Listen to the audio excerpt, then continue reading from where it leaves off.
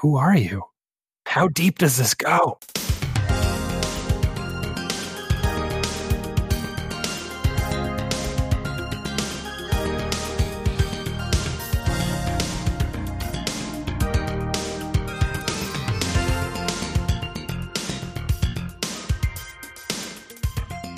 Don't give up on the sun. Don't make the sun insert credit. The relentlessly on-topic video game talk show where every topic must reach a consensus within 6 minutes or the panel will face unspeakable consequences. I'm Alex Jaffe, and if I had to ask any video game character to lend me $5, it would be Alucard from the Castlevania series. Oh, my name is Frank Cifaldi, and if I had to ask any video game character to loan me $5, it'd be Aerith, because I don't want to give it back. Oh, kaboom. Ouch. Nice. You clearly haven't played the Final Fantasy VII Remake, Frank. That's not canon, so...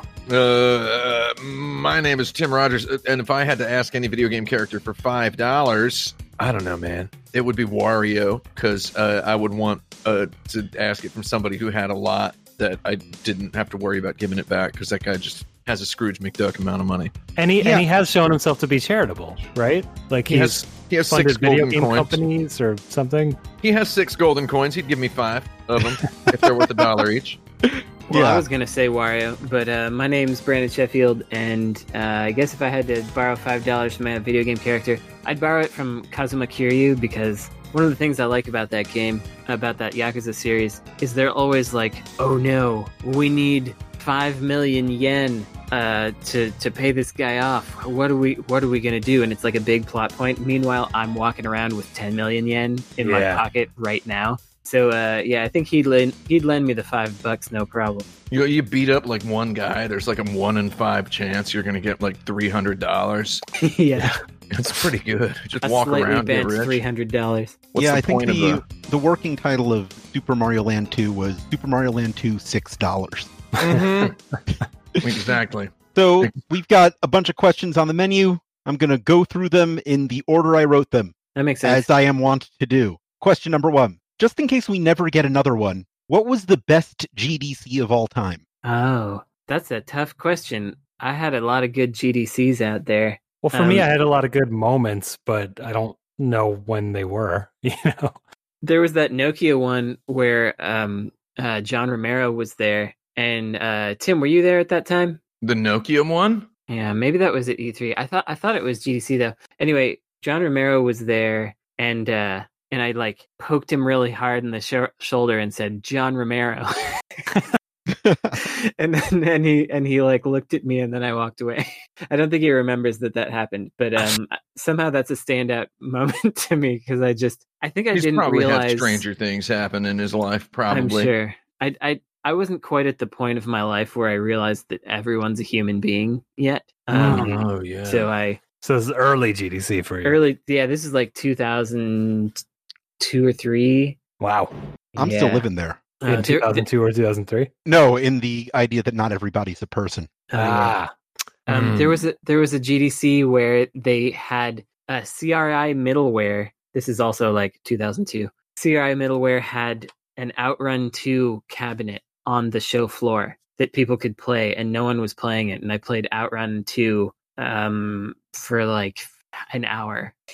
That's pretty good. That was really good. Actually, that reminds me of a gameplay thing I did at GDC, which is that Machinarium was playable for the first time. And, like Outrun 2, no one was playing it. And I really liked... Brandon, you know the previous title. What was it? Was it Samarost? Or is that the developer? Yeah, I guess it was. Yeah, I think Samarost was the previous one. Botanicula might have been before that. No, I think that was after. So yeah, I knew his work and liked it. And his new game was on the floor, and no one was playing it. And it was me and I think it was Ian Adams, who Brandon. I think he and I just stood there and played through the whole game while he watched. And we kept being apologetic, like, should we stop? And he's like, no, it's good playtesting. Like, go for it. So that was a fun moment. But I unfortunately have to inform you, I'm 90% sure that was PAX. Ah. Uh-oh. Right. Oh, you're right. Oh, yeah. Ew. But that's when PAX was good, right? So, right. Like, you can see how I would confuse the event. Yeah. You're right, though. It's all the same. Only the names have changed. There was that time that Iwata gave us all a copy of Brain Age. Oh, that was very good. Brainage. Yeah. Brainage. There was a time when friend of the show, Christopher Woodard, went to some event that it was like a Samsung thing or something, and I was like, "Why are you going to that?" And he's like, "I don't know, it seems good." And then everyone there got an HD TV when nobody had one. Well, for what it's worth, that new. HD TV is probably the sort you would just find on the side of the road today. Oh, so of course. It's probably not a good one anymore. It was like 20 inches wide also as an HD TV. So Vince Diamante got a free HD TV. Oh, that was E3, wasn't it? Man, I've never gotten a free HD that was E3. TV. Oh, no. Was this E3 too? Oh, crap. No. Did I ever tell you all about the time when I got I wanted to buy an HD TV and I was working literally at Sony, and I went through this labyrinth of paperwork to get the goddarn employee discount, right? Mm-hmm. Okay. And it was like $200 more than it would have cost to just buy it at the electronics store. So that's what I did. The end. That's pretty good. GDC. That's my HD TV look. That's my GDC story. You know, I never went to a GDC until the GDC 2010. That was the first one I ever went to. Oh, is that right? Wow. Yeah, I was. I kind of missed a whole bunch of them. There was I was elsewhere. My first GDC, I went with. I wound up meeting the Cappy folks outside of the show. They were at that time called OK Fun, and they were trying to pitch a game about free falling. And they're like, nobody's ever made a game about free falling. And I was like, there's actually a game on the Nuon that's about free falling. And they're like, what is that? I don't believe you. And the Nuon. Yeah, then they looked it up and it sure did exist. And then they were like, I guess we're not going to make that. And Chris Petrowski, who was the creative director of Cappy, he was there and he had gotten all hopped up on beers, and we were walking back from GDC to the parking lot, and there were a bunch of people coming out of an opera house, and he was like, "You people are all rich, you're all bourgeois," and then he fell over into the bushes. Nice. That was pretty good. It's like cartoon drinking behavior. It absolutely was. Speaking of cartoon drinking behavior, there was the time where, Tim, you were there for this, but you actually didn't see this happening because you were still inside. Christine Love and you and I and Motohiro Kawashima had dinner, or like a snack or whatever, of a late evening. And a snack, yeah. Yeah. And Christine and I went outside before everybody else, and we were standing out there, and this comic book drunk salaryman was coming down the street, and he saw us and did like a double take, and then crossed the street, and then flipped over the barrier on the other side of the street, all the while keeping like full eyes locked on us, like we were going to steal his wallet or something.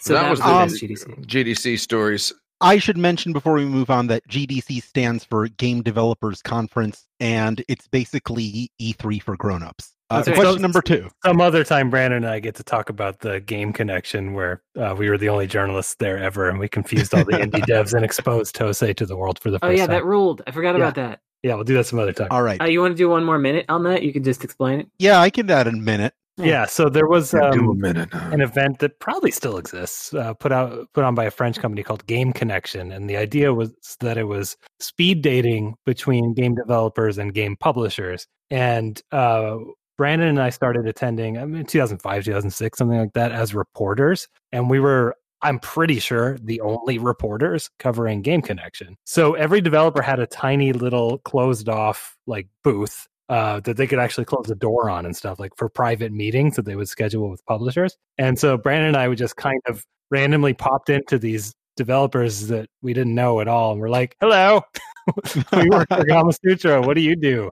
And like, we saw all these weird DS prototypes that no one's ever seen since then, other than the one that we accidentally got signed because we talked about it. Yeah. We met Tosei for the first time. No one knew who Tosei was at that time. So it was like, so how many people do you employ? And they're like, 2,000. And we're like, what? Didn't we go in because they had like a list of titles they'd worked on, and it was like Sasuke versus Commander, Final Fantasy, or like Resident Evil 6 or 5 probably at the time. And we were like, they had titles spanning decades, and we were like, how could we not know this company that worked on No, all it wasn't that we saw the titles ahead of time. It was that the Game Connection guys were like, you should talk to these guys. They didn't tell us why. And we went in and they had like flyers that they wouldn't let us take, I think. That had like Resident Evil typewriters on them and stuff. Right, and right. Like, yeah, the flyers had some stuff. Like, who are you? All right, let's go on to our next question. How deep does this go? Have you ever caught someone lying about a game they claim to have played? I feel like most of video game Twitter is lying about playing video games. Yeah, I think so as well. Have you ever caught someone means... So when you say caught someone, it seems like you're asking if I ever told someone, you're lying, you didn't play that game, like to their face while they were doing it. Well, you don't have to tell them, but you could realize, oh, they didn't actually play this game. Oh, yeah. I mean, I see that on Twitter all the time. I don't know. I see people say some stuff about some games, and it's like, oh, clearly this person didn't actually play this game. There's like someone will say something about a game, and they'll be like, oh, this game sucks because it's like this. And then someone will go, oh, did you play the whole game? And then the person will go, 10 minutes later, they'll respond with, yeah. And then, they won't respond anymore. Usually that person hasn't played the whole game. They're just saying they did. But it's common these days. Have you heard someone just absolutely make something up that just wasn't in the game at all? Oh, I mean, we're talking Playground. I mean, a long time ago, in Playground style, there were kids who just bring stuff up all the time. That was one of the primary ways that a young American boy talked about playing video games, was by lying about games he had not played as though he had played them. So, yeah, man. Except I never really caught anybody because I didn't know. I hadn't played those games either. Right. And it wasn't until much later that I realized, oh my God, this person had lied. Yeah, I can't think of moments, but I can recall like reading a magazine after hearing a description of something that someone played that they couldn't have played and realizing, oh, they just read this magazine and then recited it to me. Mm-hmm. Actually, I think magazines are probably a really good place for this because there were a lot of, I wish I could think of specific examples, but there were a lot of, folks playing import games and being like, oh, like, there's that one where it was like they called Cloud Claude and Barrett Bullet, and like those things are understandable, but there was also just stuff in there that was the game is 7 discs long and that kind of stuff. I love that. That was probably EGM. If not, it was GameFan. Yeah, GameFan was the one that ran the preview that called Cloud Claude and Barrett Bullet and Eris Ealis.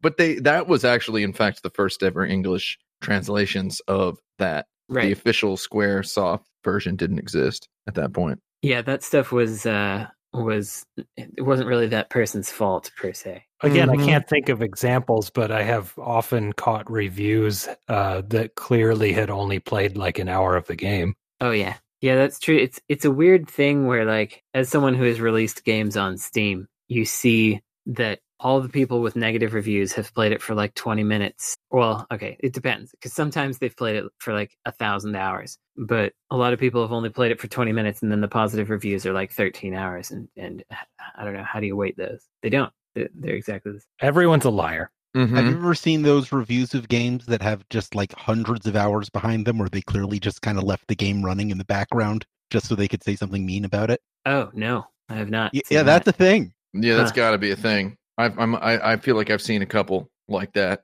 I want to go back to my initial response to this, which is that there's so many people on my Twitter timelines that are like dads with 4 kids who like tweet every week about the new game that they're playing that just came out, and it's like, no, you're not playing this. You booted it. It's physically impossible. You're never going to play this again. Yeah, like what? How? Why is this how you spend your time? Is this some kind of public perception thing that you support games? What is this? I feel almost like achievements were invented to thwart people from lying so gracefully about video games. Ooh. So that you can pop in and see somebody's achievements.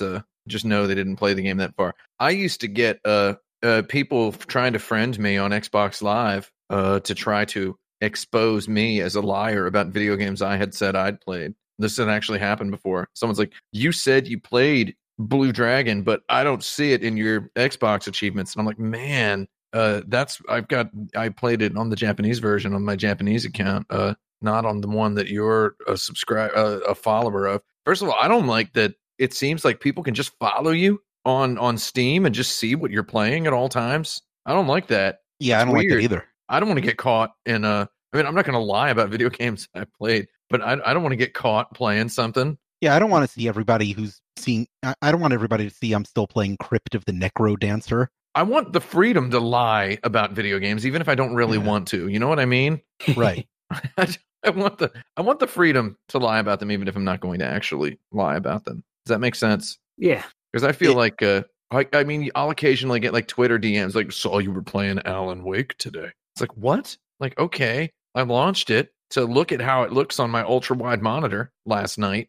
You don't need to DM me on Twitter asking me, oh, have you ever played it before? Are you enjoying it? It's one of my favorite games. That's weird, man. I don't know. What, weird that it's one of their favorite games, or weird that they see you playing it? Yeah, well, it's weird that it's easy for people to just see me playing it, and then it's weird to DM somebody about that.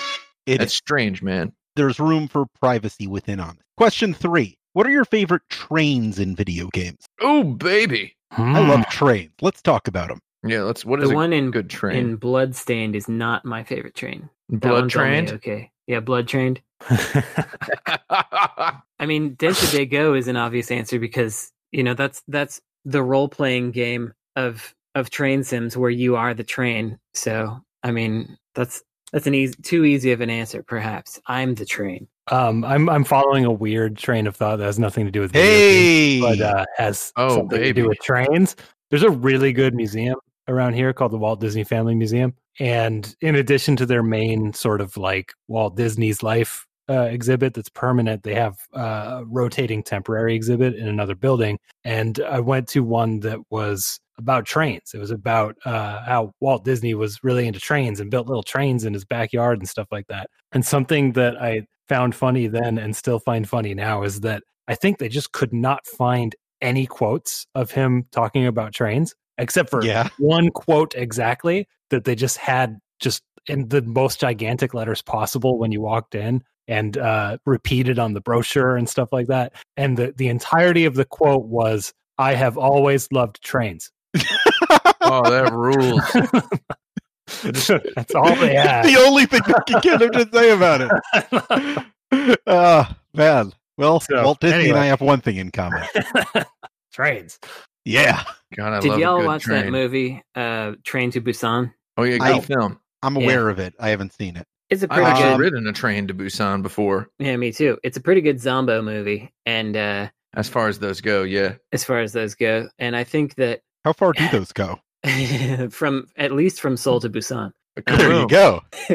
I don't know of any zombie movies that go farther than that. Actually, that's a decent distance. Yeah, it's a big one. Some mileage covered in that particular zombie movie. Oh, actually, World War Z, doesn't that go like to Israel from America or something? I thought it was pronounced World Wars. World Wars. Anyway, I think that train's... It's World Wares, isn't it? You guys got wares here? 0 Day World Wares. Yeah. That train's pretty good, but it's not in a video game. It's maybe better than most of the video game trains. I like the train in Sunset Riders just because I think it might just be the first train that I experienced. Oh, wait, I got another one. There's a game called Crosswiber for the PC Engine, which is like a fake Sentai sort of thing where you're a little guy and you can transform into 3 different types of deal, and you have a little transformation sequence depending on what color power up you pick up. A pseudo Sentai. Yeah, pseudo Sentai. In that game, level 2, I believe, you're on a hover train that has like these little magnetized hovery dealies underneath it, and it's got a really good like nightscape behind you, and the vibe of the train is pretty cool, and it's got nice music. It's I think that might be my favorite video game train level, at least just because of the look and feel. Well, I mean, I know a whole bunch of trains in video games. There's a train in goddamn Final Fantasy VI, the Ghost Train. Thank you. Yeah, there you go. I love that Ghost Train. It's got some good tunes there. That one's okay. You fight the train, you get to suplex the train if you want. Yeah. It comes at a very, very interestingly pivotal moment in the narrative. It has weight, and it's a pretty decent part of the game. I think Gears of War, the final level of Gears of War, is on a train. Yep. I really like that. Yeah, that one's That's good. a really good train where the guy busts through a box that is full of a crate that has a bunch of boxes of Jazz Jackrabbit cereal on it, which is fun. That's on the train. There's what other train levels are there? I always wondered, not always, when I was younger, I wondered if Final Fantasy VII started in a train because of the popularity of the train in Final Fantasy VI. And then as I became an adult, I was like, oh, Japanese people just, trains are a regular part of their life all the time. They have always loved trains. It's an easy way to make a game feel like something familiar. Yeah. There's no getting off of this train we're on. I do want to slip in The Last Express for painstakingly reconstructing the Orient Express based on existing photos and actually finding an abandoned train car and going in and measuring all of its pieces and stuff. I think that is the ultimate train game. That is a level of restoration digitally that I can get behind. It's the ultimate train game, Jerry. I don't know. We were just talking about Brain Age, and in that one, you train your brain in minutes a day. That's a train. That's a train. Man, I like waiting for and getting on the train in Persona 5 because you get on at Sangenjaya Station. Oh, it's not called I'm sorry. It's not called Sangenjaya in the game. It's called Yongenjaya. Under the wire here, which is that in Mother 3, you can ride the regular train, or for like $10 more, you can ride the green train. And the green car. The green car. Yeah. In Japan, that's what they call the reserved seat train on any of the long distance express trains. They call it the green car. There's a train in Box Revenge. Dang it. Who are you that you didn't come up with that right away? Wow, that's a shame. It's a real shame. Here's a broad question. What are some simple, elegant implementations of game design that you wish were more widely copied? Simple, elegant implementations. Oh, crikey, you're asking me for my $200 an hour rate here. Yeah, is what you're doing. Trying to open up the secret vault. Yeah. Trying to open my box. I carry this box. I got my stethoscope up to the steel door, Jerry. Oh, I carry this box on my back every day. I broke my back carrying this box. Okay, I'm not going to open it up for you. When did Jerry Seinfeld become the 5th member of the podcast? When I moved to the Upper East Side, Jerry. I mean Upper West Side. Sorry, I forgot what side I was moved up to. Tim, what are you George when you're doing that? I think it's actually Kramer who says Jerry the most. I feel like the thing is, I sit around and I say Jerry all the time, but I say it in Jerry's voice. What's the deal with popcorn, Jerry? It feels like you're Jerrying Jerry. Yeah, I'm Jerrying Jerry as my own private Jerry. He's like Gollum from Lord of the Rings, where he ends his sentences with his own name. Yeah, exactly. Akuchi guse, as they call that in Japanese. They actually do call it that. I just make that sounds like a word I could have made. Yeah. Let's leave it at that. There's a Hal Callie song that's called that at the end. Oh, Hal Callie. I like Hal Callie. I was listening to some 90s Japanese music. I made a playlist. Do you want to know what's my playlist? I made a playlist of nostalgic 1990s Japanese music. Let's hear it. That's on topic. It's got some M-Flow. It's got some Aiko. It's got some Hitomi. It's got some Hikaru Utada, as she's for some reason credited. It's got some Sheena Ringo. There's just a couple of name drops there. I'm not going to give you specific songs. That's my $200 an hour rate. I know. So what are we talking about? Simple game design mechanics you wish were implemented more? You know what I wish was implemented more was I'm thinking like Katamari, like those kind of controls for a character in Katamari for 2 analog sticks. You have a whole game with just 2 analog sticks, and it's not twin stick. You know, it's 2 sticks meaningfully used, and it's just about the joy of movement. Movement. Man. I always wondered why they didn't do a Sonic game that was more like Katamari. Well, that would be fun, but also Super Monkey Ball. Oh, yeah. Remember when we were talking to who was it? Who were we talking to at the TGS? We were talking to him about Sonic R. It wasn't Naoto Oshima, was it? It could have been Oshima, because I don't think Yasuhara was there. So it wouldn't know Yasuhara. We were talking to him about Sonic, and I was like, you know how to make a good 3D Sonic? And he was like suddenly he just goes, how? Tell me. He suddenly dropped the PR look, and he just goes, I'm like, you want to know what you should do if you want to make a good 3D Sonic game? And he looked, and he just suddenly took this grave expression on his face and was like, what? Let me know. and I said, and I held my index finger up and I flexed it a couple times and I said, accelerate him with the trigger, man. And then I held my left index finger up and I said, and then brakes with the left trigger like this. like a car. And he goes, or no, he then said, you mean like a car? And I said, yeah, like a car. Make Sonic a car. And then he goes, okay. And then, that was like 15 years ago, so it's never happened. However, I think that's a simple idea. Why can't we have some characters that control more like cars? Mm-hmm. I don't know. Maybe make the jump a shoulder button. IDK, man. Like if you want to make a 3D Sonic, that's a simple game design mechanic that never moves outside of driving games. Make Sonic control like a car, right? Yeah. That's Sonic car. Yeah, Sonic car. I think that for Sonic, running fast straight is just something he doesn't really have to think about. I think I think his brain at this point just says run and his body responds. So I think an acceleration button, it reminds me of, the Arkham games where that combat really works because I think Batman is so well trained that all he has to do is think, get that one, get that guy, and then he just does a cool Batman thing. So I think it's the same thing with Sonic. Yeah, I'm gonna play those Batman games. I'm gonna do it. I got them all on my Steam. I got Sonic them all. Arkham. Yeah, Sonic Arkham Knight. Mm-hmm. I saw that trailer for that new thing, that Suicide Squad game. It looks dumb as heck. I'll play that. I don't care. Sure. Yeah. Right? I mean, I'm a moron. I'll play the heck out of it. I like their games. I'll play that one too. Yeah, I mean, I figure why not? Okay, I'm going to move on to the next question. All right. Here it is. Okay. Let's design a brand new character for an Overwatch clone. Frank, you give me the character's design. Brandon, you give me the character's backstory. Tim, you tell me how the character plays in-game. Okay, let's do it. What, are we making a good... So first of all, is it a good Overwatch clone? It's fine. It's a 7. One of the many bad ones. It's a 7. I'm going to say we can lean into it being not that good. Like it's ham-fisted. I think that makes it more fun to do, possibly. Oh man, ham fist. All right, so help me out. Have a ham fist here. I've got some core ideas.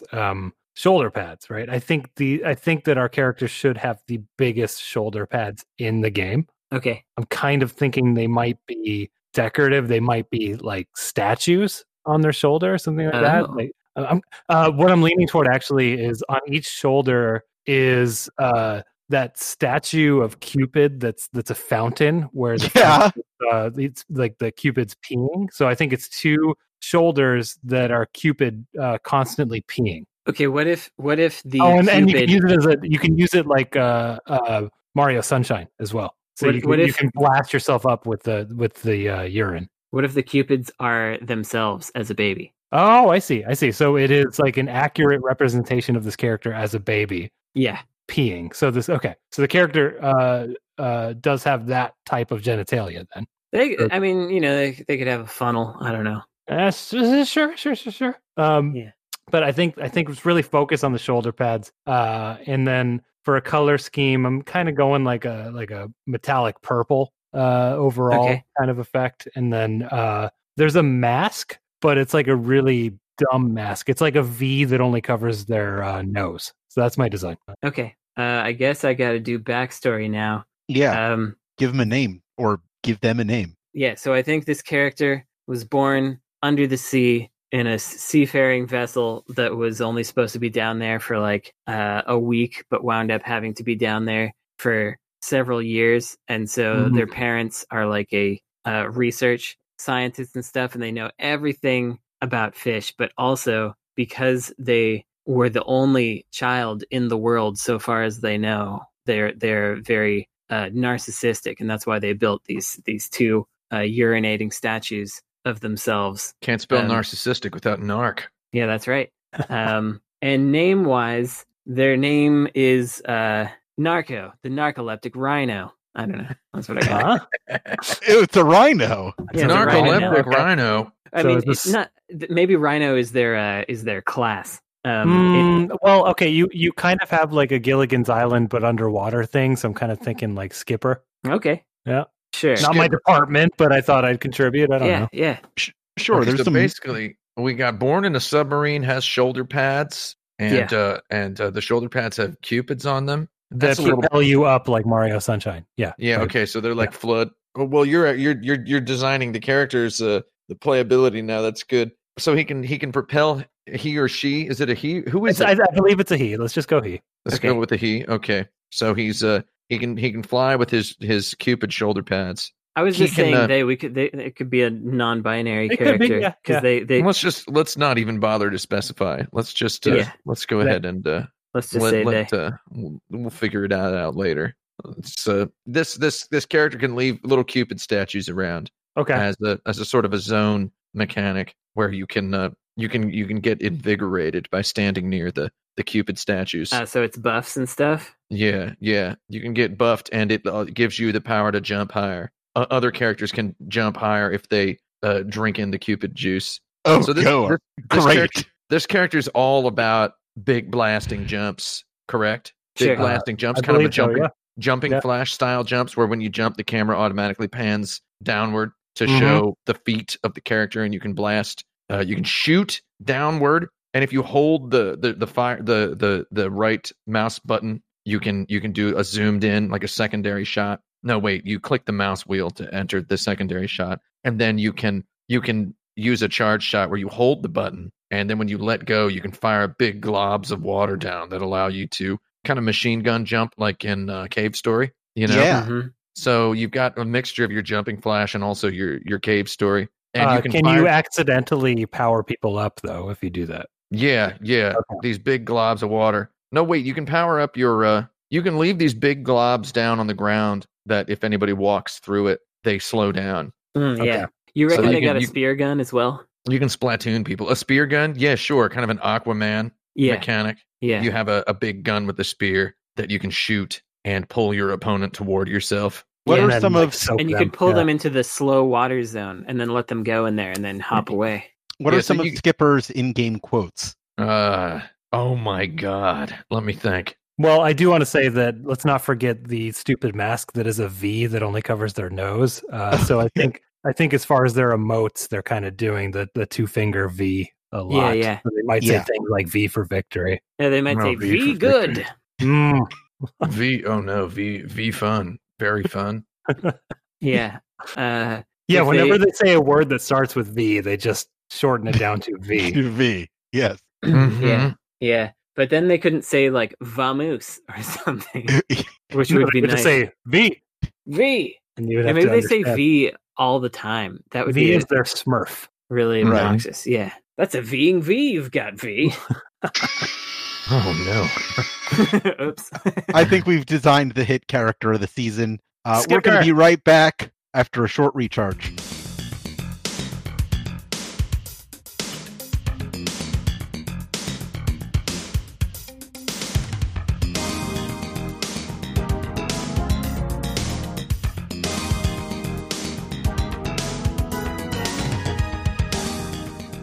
I'll be right back with my drink. Okay. I'll be right back with my drink. I'll be right here with my drink that I already have. I'm going to go leave and get a drink because I feel peer pressured. Nice. Not me. Now I run the podcast. I'm all by myself. Heh heh.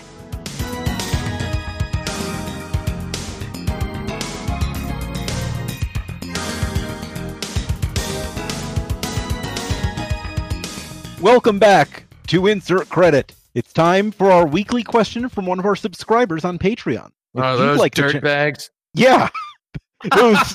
those pieces of filth who pay us for this. Yeah. Right. If you, the listener right now, would like a chance to ask your own question to the panel and get mildly insulted by Tim, you can subscribe at any level on patreon.com/insertcredit. You also get every episode 1 day early. And 1 day early! 24 hours.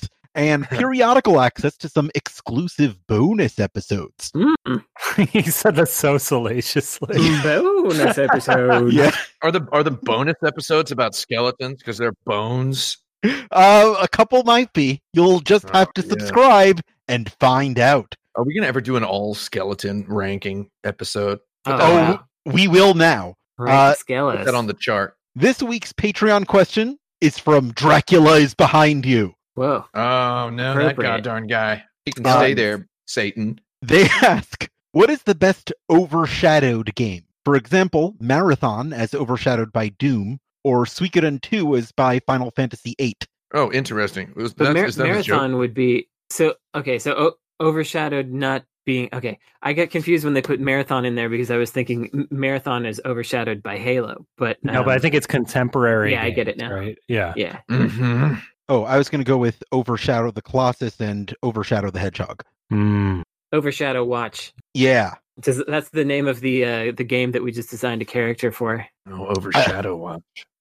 Games yeah. that are overshadowed by other games. Crikey, I feel like this is like a topic I have visited many times in my life, and for some reason I can't find my way back there right now. I feel like there's at least 6 games that got overshadowed by Dragon Quest that year. Oh yeah, because like that's the one that ended up defining that sort of gelatinous genre.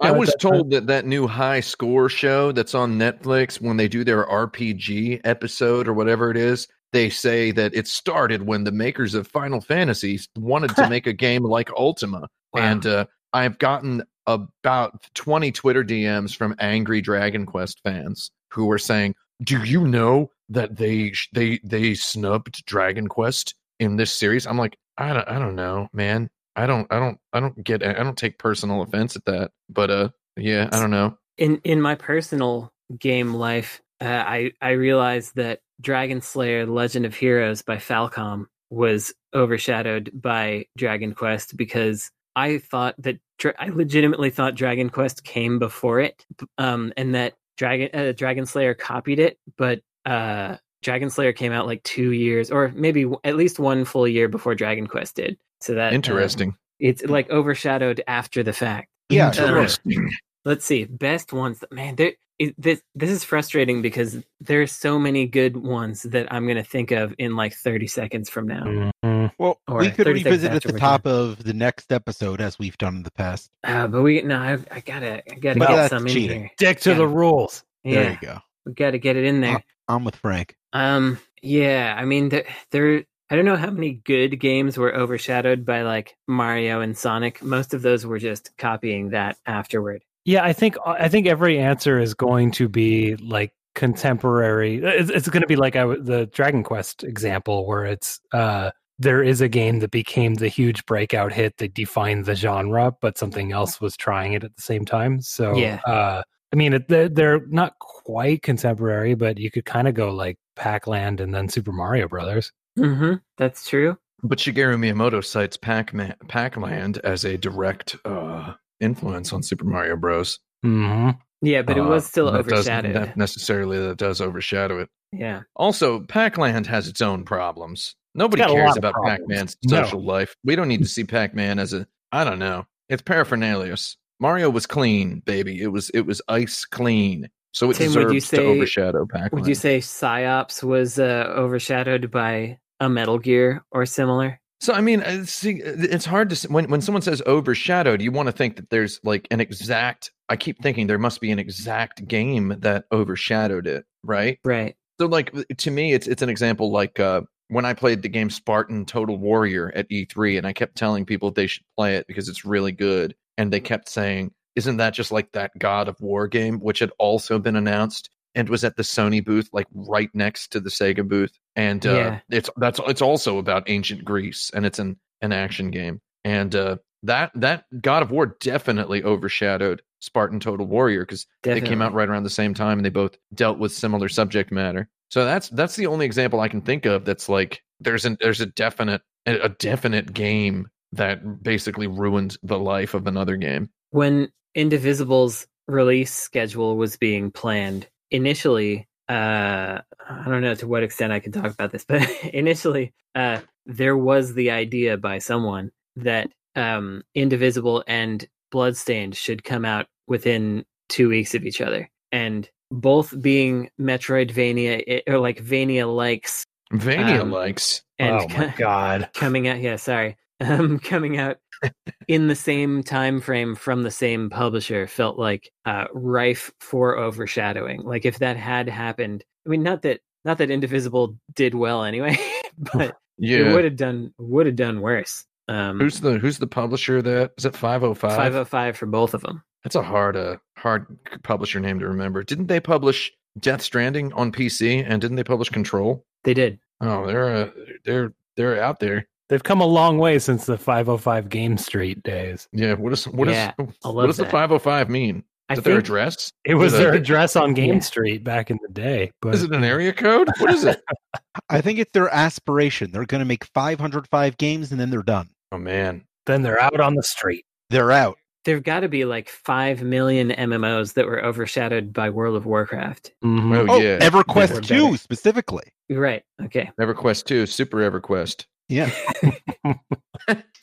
EverQuest 4 EverQuest. That's what they'd call it if they ever got that far. Well, we got one right at the end. There Nice. Good job, we go. everyone. I call that a win. Here's question 7. Wonderful. What features should Nintendo add to the upgraded Switch model rumored for next year? A third analog stick. Yeah, dude. Make it automatically port all games to it. Give me that number 3. That All games. third analog stick, man. Give Well, it to I me. got some directs. Oh, go for it, Frank. Oh, Yeah. what I would like to see, and this is maybe a little silly, is I just kind of want all the parts to be a little bit better and not break the games. So like, a little bit faster of a CPU or whatever, a little bit better of a GPU, and it just kind of automatically makes performance better in More all the RAM. games. I would really like that. Me too. And I along hope with that's what that, they're I wanna- planning. Yeah, it better be what they're planning. And analog sticks that work. I mean, it sounds like a jerky thing to say, but I'm playing Doom 64 on this thing, and I'm doing a lot of saving and loading because that game requires precision. You gotta know where you're going. You gotta run on the right things because there's pits and you'll die in them. And if your analog stick just goes dead, it's like, well, time to play over the last 5 minutes again. Well, It's very frustrating. even when they work, I don't like them. Yeah. They're bad feeling still. Well, the default ones on the whatever you call the things that go on the screen. The Joy-Con. The Joy-Cons. Those sticks are kind of bad. I cannot be precise on those sticks. Yeah, the Joy-Cons are a weird situation where to buy a pack of 2 of them costs literally $80, but they feel like they're little. They feel about as sturdy as packing peanuts when you hold them separately in your hands. And then they've got these little tiny jiggly analog sticks and those little tiny chiclet buttons. Mm-hmm. And the analog sticks notoriously break, right? Like people have the drifting ones. And I got that. It's they got to just clean it up a little bit. And I was just thinking earlier that the Nintendo Switch is basically made out of parts that you could buy in bargain bins at like a night market in Taiwan. You know, like you could Iron Man build your own Nintendo Switch in a cave somewhere if you had to. That's my Marvel Cinematic Universe reference. If you had to, you could build one out of a bunch of just a couple buckets of parts. It's basically built out of, I'm not sure the exact component cost, but just on a whim, I started trying to spec out how I could build my own Nintendo Switch out of spare parts. You don't have to. Someone did that. Did they? There's a really good article where someone went through putting together a Nintendo Switch part by part. Oh, well, heck, I was doing it all by myself, and I guess I could have just Googled it. But it's like, how much is it? It's like $14, $15, probably. He got it. He was doing this because he couldn't get a Switch, and it came in like $20 less than buying one. Oh, weird. I mean, he had to buy some official parts, but like the PCB, you can't just. So I guess basically what I'm saying is I think they should just better parts would be nice from one thing, and a better. I mean, if the Nintendo Switch's whole thing right now, if what we know is true, which I'm pretty sure it is, it's got one of those little NVIDIA like Tegra chips in it, right? Just put a better chip in there, right? Yeah. Put a better chip in there. I don't know. Put some more RAM in there. I don't know, right? What's actually realistic, though? I think a realistic thing is that there's no longer a difference between docked and undocked mode for visuals and performance. Yeah, sure. I think that's actually what's going to happen. I want to see that Zelda. One thing we can all agree on is it's missing rear touch. Probably got to get that in there. Mm-hmm.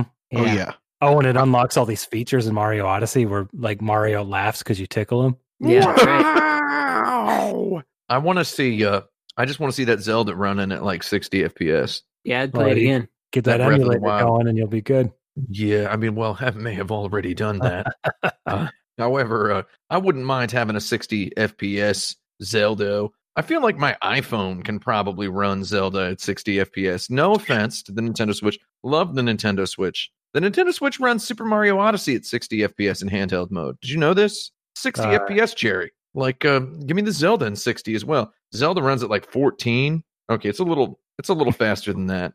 Maybe it's like 15, 16. I don't know. I'd like to play the Link's Awakening remake, but I cannot with its current performance level. Yeah, I can't do it. That's one of the most ruinous frame rates I've ever seen. Just that's my most requested feature is just let me play all the old games and just keep making them, keep making games and just make them better. Don't wall off. Let people who own the old Switch still play the games, the new games, right? Can't be that hard. Just make crappy versions of the games. And we'll just make them run a little less. I mean, all Switch games run like crap anyway, so like just make them run correctly on the new one. Yeah, exactly. I want that Zelda 60 FPS in my hands, and give me a Zelda where I can play Zelda. Yeah, and most importantly, have a button that actually shoots out the cartridge really hard. Yeah.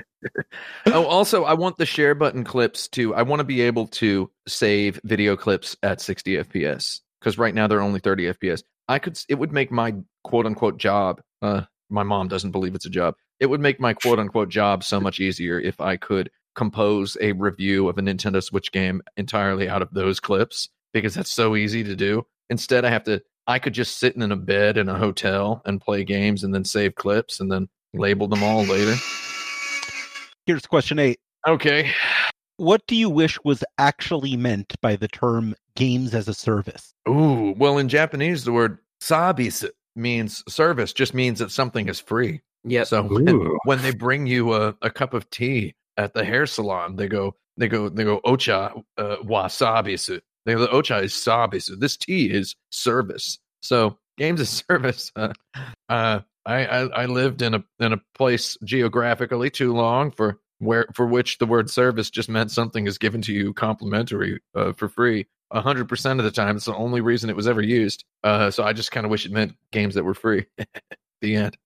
There you go. I like that. I like the idea of games servicing something else other than themselves. Games helping other games. Yeah, or people, right? So like it could be that by playing this game, it is a service that is helping people in some way. I don't know what that would mean. Well, what would that look like? Well, it's like chill. It's like buying the itch bundle for racial justice, except through playing games instead of through buying them somehow. Yeah, something like that. Or it could be like like freerice.org, where you're like answering trivia questions to donate food. Yeah, something like that, right? Or it could be that it's doing all that number crunching to try to cure cancer or whatever by playing this. Fold at home. Yeah. Mm-hmm. Or folding at home. I remember that. I folded a lot at home. Yeah. I folded my t-shirts, my jeans. Well, that is about folding jeans, really. Good point. Oh yeah, that's true. Jeans. If I'm shooting for the moon here, I just had to take my CRT into a shop to be serviced. It would be nice if through playing a video game, it would just fix my TV for me. That's good. That would be great. That's clean, Jerry. Yeah, we should do that one. Yeah, let's do that one. It seems that's really what the easy. new Switch should do. Also, it should repair your TV. Yeah, just solve my problems, all of them. Oh, they should put a. Sorry, I'm cheating. Going back to the last question, I think they should put a stud finder in the next Switch. Well, if I was holding it, it'd be going off all the time. Hey! Clown butthole.mp3. Yeah, Blaine, I'm gonna need you to put another air horn in here. Games as a service, I guess what it really means is kind of the opposite. I mean, sort of from the perspective of a developer, it means you have to continue creating stuff for other people. But from the I guess the players are serviced by it, but the word doesn't really work right. It's one of those interesting things where, like, as a game developer myself, there's a lot of kind of games that I do like to make and get jealous of when other people make a good one of. But when we're talking about games as a service where you have to constantly update things all the time and make new events and everything like that, I just can't imagine that being anything but a slog. Like, I can't every time I've had to think about it, because like Gunhouse did really well in Brazil for some reason. Just like 25% of all people that have played Gunhouse are from or in Brazil. So hello, Brazilians. Brazil rules. Yeah, Brazil rules. And so we thought about making a free-to-play version of Gunhouse for Brazil because it's the dominant model. But thinking about supporting that and maintaining it and keeping it going for years is like, please no. I would really prefer not to do such a thing. I mean, to have a game going as a service, it needs, I think you can be forgiven for not being willing to make your game a service if it's not pulling in like billions of dollars, right? Right. I'm about to drop an image into the general chat here. I was about to explain it before I dropped it, and then I thought it would be more fun to just drop it. So you ready? Be in the general room in the Discord. Here it comes. What do you think?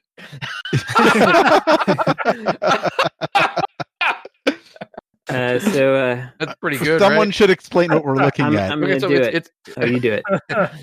It's you can do it, Brandon. You can go ahead and explain it. For those who cannot, for those of you who aren't the four of us and cannot see this image, it's from Wikipedia. It says games as a service, quote from unquote. Wikipedia, the free encyclopedia. From Wikipedia, the free encyclopedia, quote unquote, uppercase G, lowercase AA, uppercase S. Quote redirects here. So GaaS redirects here. Pretty good. So can you imagine Googling GaaS because you want to read about? And then if you look at the Wikipedia page, it says in the video game industry, games as a service (GaaS) represents providing video games or game content on a continuing revenue model, similar to software as a service. Nobody calls it GaaS. Or SaaS. Man, come on. Yes. Yeah, what jerk decided that it was enough of a term GaaS to have to redirect on Wikipedia? Like, what marketing person forced that into Wikipedia? They'll do anything to feel less bad about it. Games as a Somebody service. at Activision. So when I hear games as a service, I think like social services. I think like the various programs that exist, civic programs that exist for the good of the people. So when I hear games as a service, I think it sounds like you're talking about games that are there, that are free, that are doing something for you, that are giving you something, that are helping the community, et cetera, et cetera, et cetera. Whereas that is not what it is. Games as a service is shorthand for big old 10-gallon hat businessmen to say, this kind of game is going to keep on giving you money. It's going to keep on giving you cash, buddy. Yeah, I want to play games as a socialism, not games as a giant capitalism. Games, capital G, capitalism. Question number 9. When are video games better for embracing realism, and when are they not? Boy, realism is good. I feel like I'm not a big realism fan myself, but I think that it's all contextual. Like, it's good for a game to embrace the reality that it has constructed. So within this world, these things make sense, and you have to hold those. Like in Star Trek, if you start breaking them rules, then people notice it real fast. But they break the Prime Directive like 3 times a season. Come on. Of course. But I mean, if they but first of all, you notice it when they do that. But they don't sometimes. But sure. Yeah, well, that's because, I mean, friggin' Star Trek Voyager. Well, let's not get into it. No, we're changing the topic of this podcast to Star Trek and the Prime Direct. No, I'm kidding. I thought it was pronounced Star Trek Voyager. Oh, Voyager? Welcome back to Insert Trek It. Oh, yeah. Yeah. But I think realism kind of, like...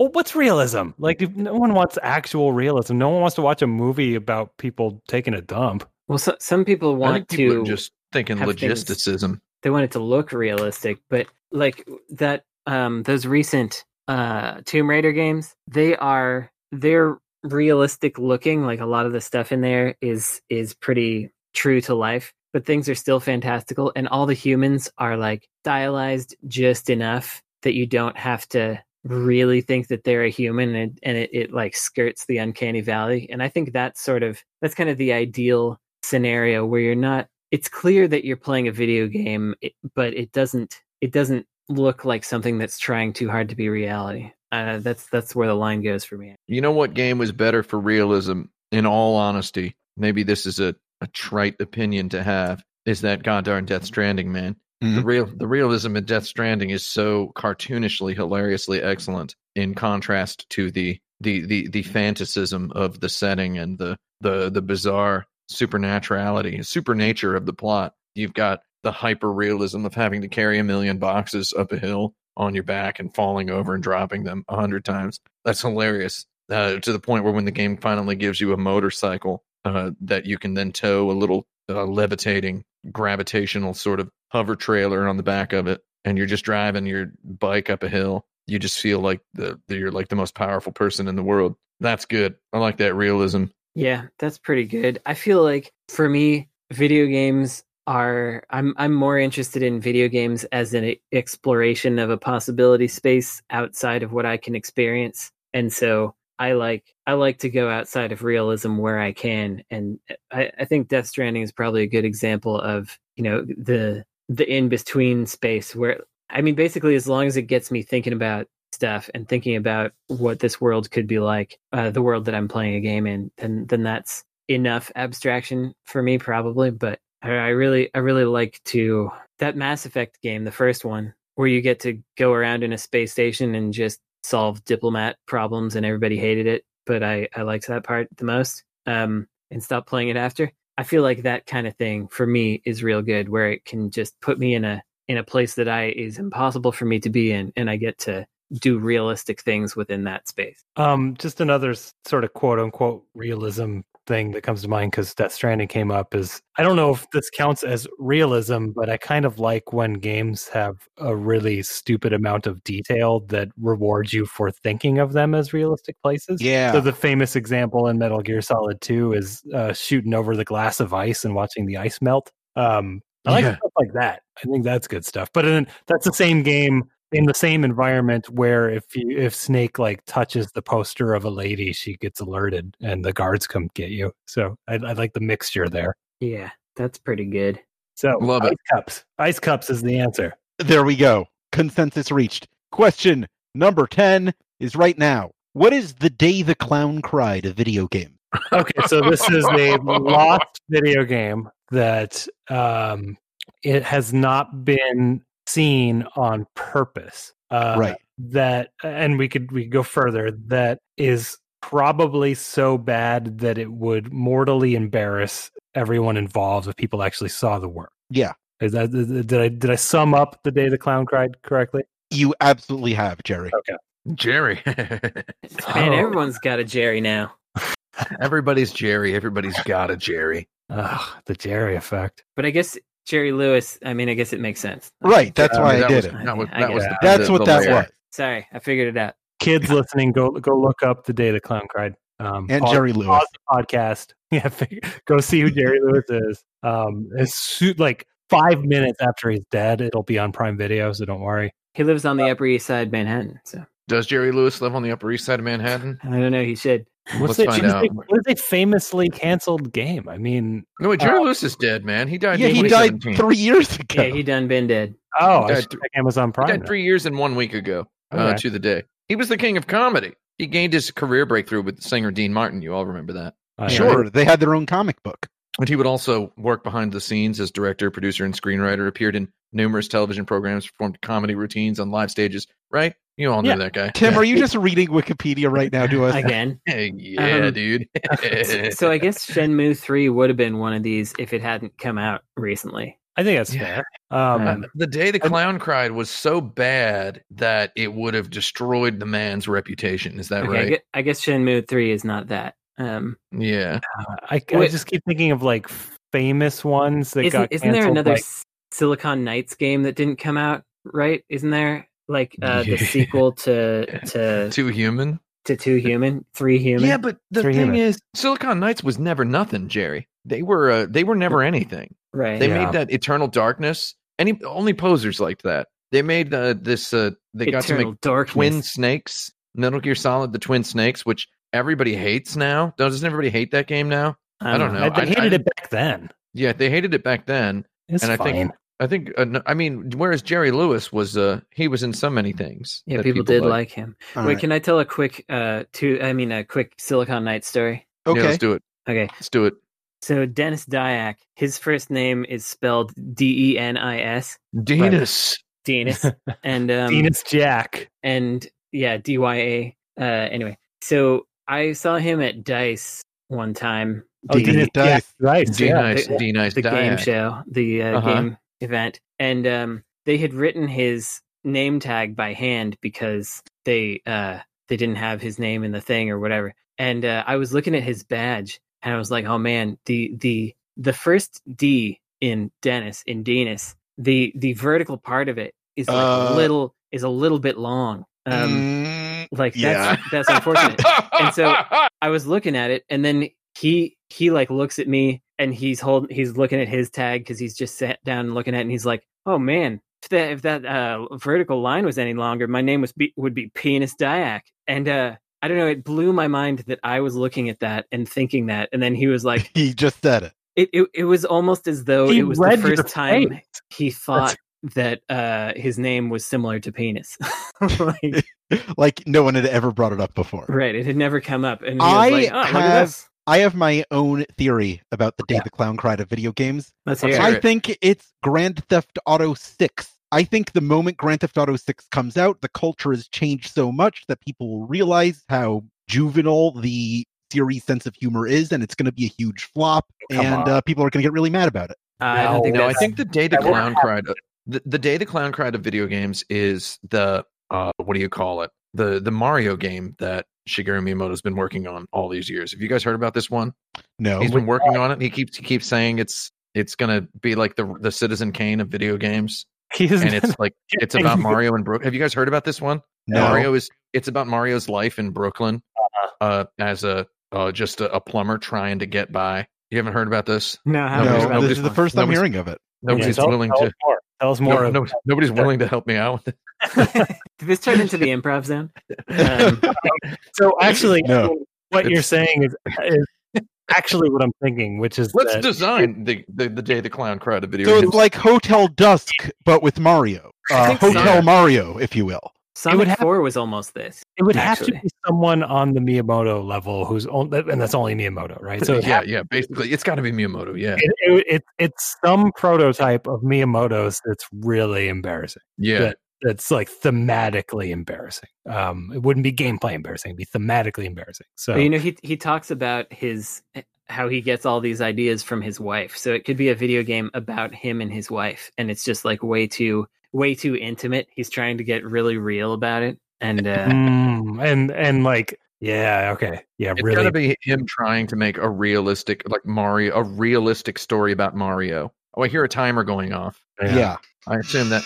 Okay, can I make one request? I want to make a request. This is actually a fun thing. Okay, Jackie, can you bring this question back someday later? I'll put a pin in it. Yeah, just bring it back later when we're least suspecting it. I will have tried to develop something better by then. That's okay. That's what I want to work on this. All right, I'm going to work on now. It. We have done this once before. Actually, we did this with the which video game character would make the best roommate. We're gonna do this one. We're gonna do this one like 50 episodes from now or something. Yeah, maybe not 50. Maybe keep it fresh enough that people can follow along. I don't know. I don't want to design too much here. But all right. We should think of a name for this feature. For now, the answer is a Miyamoto game that we've never seen that tells us a little bit too much about his intimate sex life with his wife. Great. But it's Mario. And it's Mario's girlfriend. He puts on a Mario mask during... Okay. Yeah. And Mario's wife is just the character we've never seen before. It's not Princess Peach or Pauline. It's just some lady. The wife that he left behind when he got sucked into the Mushroom Kingdom. Mamma mia. Let's go on to the lightning round. It's got to be that he thinks this is normal. This is what relationships are like. And it's just like, oh, that's not right. That's not how this works. Mario ghosted his wife. It's going to have an ending like Interstellar where she's a boo. She's a literal ghost. Mario's trying to communicate with his real wife. Why don't we go on to the lightning round? I don't know. I don't want to do this for another half hour. All right. Oh yeah, I'm going to work on this one. I'm going to work on it. No, don't tweet at me. Don't tweet suggestions at me, everybody. I don't need your suggestions. I want to work on this in the dark over here. Okay, we'll work on it. Our lightning round is the Dungeons and Dragons alignment chart for video games. The classic Dungeons and Dragons alignment chart has 9 categories along the axes of morality and order. They are lawful good, neutral good, chaotic good, lawful neutral, true neutral, chaotic neutral, lawful evil, neutral evil, and chaotic evil. I'm going to name each of them, and you're going to tell me which video games fit into those categories. All right. Before I start, Tim Rogers, have you played Dungeons & Dragons? Believe it or not, no. I've never played Dungeons & Dragons. However, I'm passingly familiar with it. Brandon Sheffield, have you ever played Dungeons & Dragons? I have played it 2 times, not by choice. Oh my God. Frank Cifaldi, Go ahead. Yeah. Yes. What's your question? Have you ever played Dungeons and Dragons? Turns out no, I have not. So this should be all good. right. Well, This should be familiar with the Alliance chart, right? I think that's the most mainstream. Yeah, everybody knows that bit. Yeah. It's a touchstone. And I know what a kobold is. Lawful, neutral, chaotic. We'll start with lawful good. What are the lawful good video games? Super Mario. Is Super Mario lawful good? Well, no, he has some. You're right. He's got some prankiness to him. Yeah, he jumps on people for no reason sometimes. Okay. I mean, we can go literal. We can go Police Quest, which is a game where you have to follow police procedures, or you die. But as we discussed, that might be lawful neutral, a digital cop is still a cop. So I guess that's lawful neutral or lawful evil even. So does that mean lawful good does good that's better than the rules? Wait, it's Phoenix Wright. Ah, yes. Yeah, that's good. I like that. Neutral good. Neutral good. Neutral good is someone who doesn't care so much about the law so long as the good happens. I'm just saying this out Super loud. Mario. Sure. God, you gotta love Mario. Mario's got to be on there somewhere. Chaotic good. Okay. Chaotic good. Someone like Ratchet and Clank. What's that? A Sonic game that has those Chaos Emeralds in it. Oh, yeah. I get it. So Knuckles chaotic. Yeah, I love that one. Sure. That's a game about two characters connected together by a string. Mm-hmm. That's a Stranding game. That's a bit of a Strando, yeah. Lawful neutral. Lawful neutral. Shoot. What are some games that are just about rules? Well, that's Police Quest. Oh no, actually, like the Sims, not the Sims, SimCity, sort of. Yeah, I was thinking SimCity. I like Tetris, man. True neutral. Tetris is true neutral. That's Tetris. Yeah. Chaotic neutral. That is Katamari Damacy. Yeah. Oh, I like that. Yeah, that's good. Lawful evil. Lawful evil. Police Quest. Yeah. Call of Duty. Call of Duty. Call of Duty. Definitely lawful evil. Yeah. Neutral evil. Oh, Newt Eve. I don't really understand these. Yeah, I don't know. Doom. Is Doom's not? Doom's not an evil game. No, but like the only thing you can do in it is kill. That's true. But you're killing demons. That's like a double negative. Well, right. So isn't that neutral? I don't know. I guess. You know what? Yeah, let's put Doom there. Okay. And finally, chaotic evil. Well, I was going to say Grand Theft Auto is not really Sonic 2006. Chaotic evil is. So it's got to be something like a Katamari where you're just doing weird stuff to the whole world, right? Yeah. Man, I'm looking at all these Resident Evil games here and realizing that they're not chaotic evil, and I don't know what to do. Okay. When I play Theme Park, it's very chaotic evil. Yeah, that's a good answer. One of those kinds of games. Mm-hmm.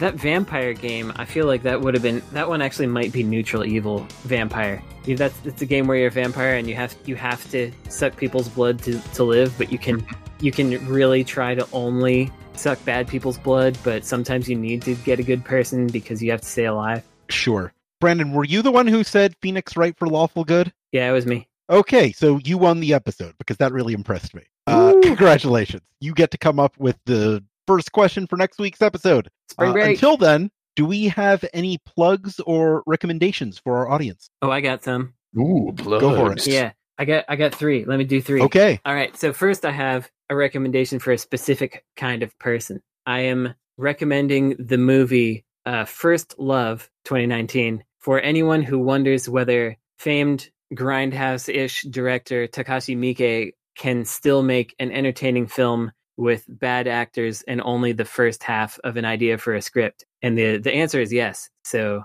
that's cool. Give that one a look. Another one is the movie Royal Warriors, starring Michelle Yeoh. I don't know if any of you have had this experience where like you watch a movie later in life and then you think, wow, if I had seen this movie when I was 12, I would be exactly the same person that I am now.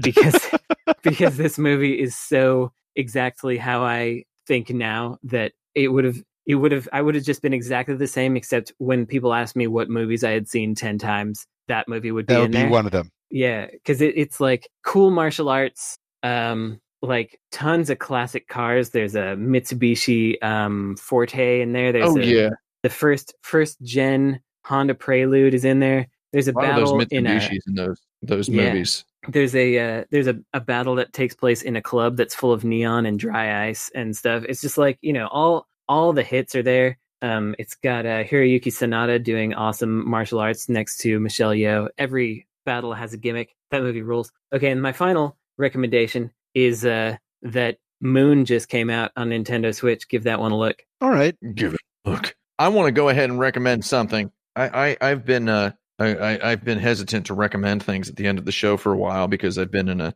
in a sort of a place where I've not been able to enjoy anything. However, I just got my computer out of my storage unit 2 days ago and Ubered it up over here. Lifted it, didn't Uber it. And I'm going to tell you what I did after sitting at my computer at this 72-inch folding table I bought off of Amazon. And I got my computer all set up, my microphone. You're listening to me live. This is the real sound. Basically what I did, I'm sitting in front of my computer, and I got my Gigabit Fios, my fat pipes. I downloaded Death Stranding, Horizon Zero Dawn, Microsoft Flight Simulator. I'm just downloading all the games, and I'm like, what am I going to do to relax at my computer? And I fired up something I've been firing up for a while, just every time I'm at my computer and I need to chill. And one of the songs from this particular thing I'm about to recommend has 31 million views on YouTube, and I feel like 30 million of those are me. So this is my mainstream recommendation of the week, is to somehow obtain the Sheena Ringo Blu-ray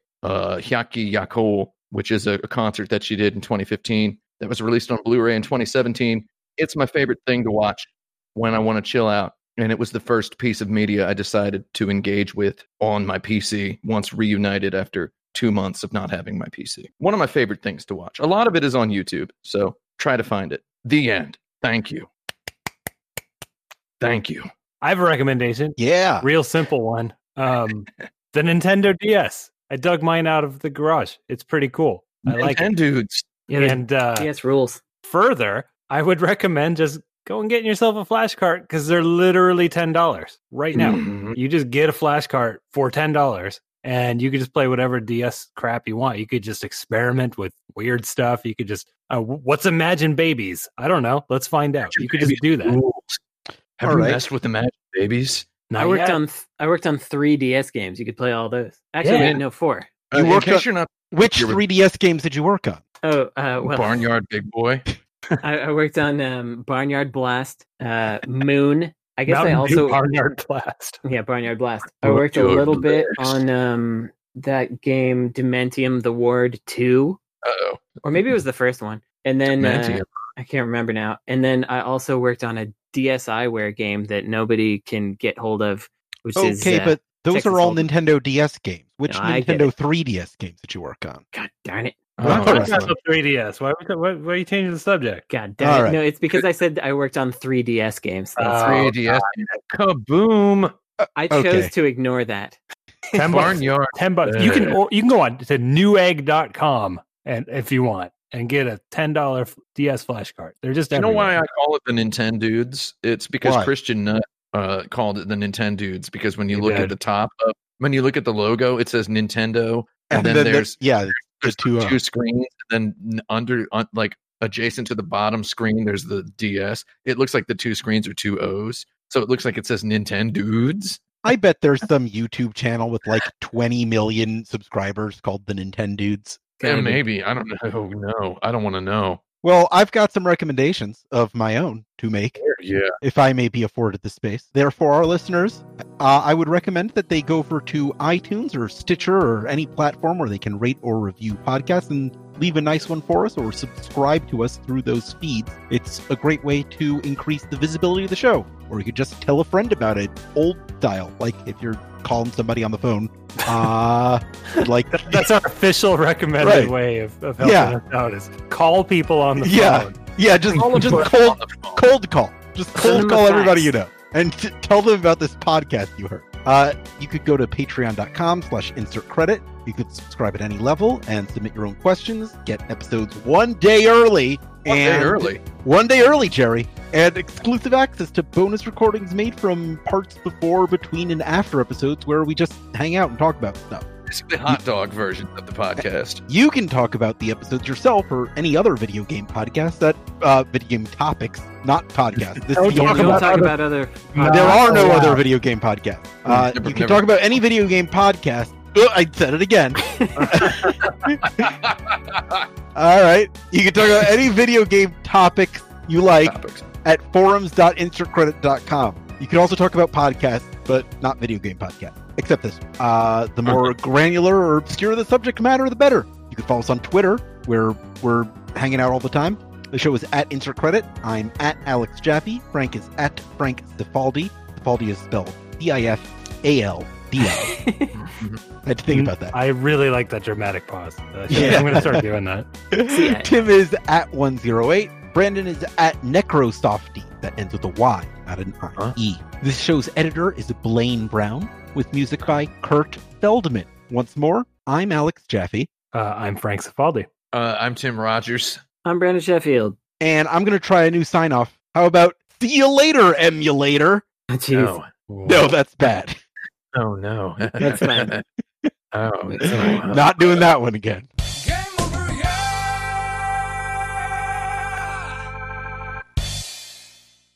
It's all the same. Only the names have changed.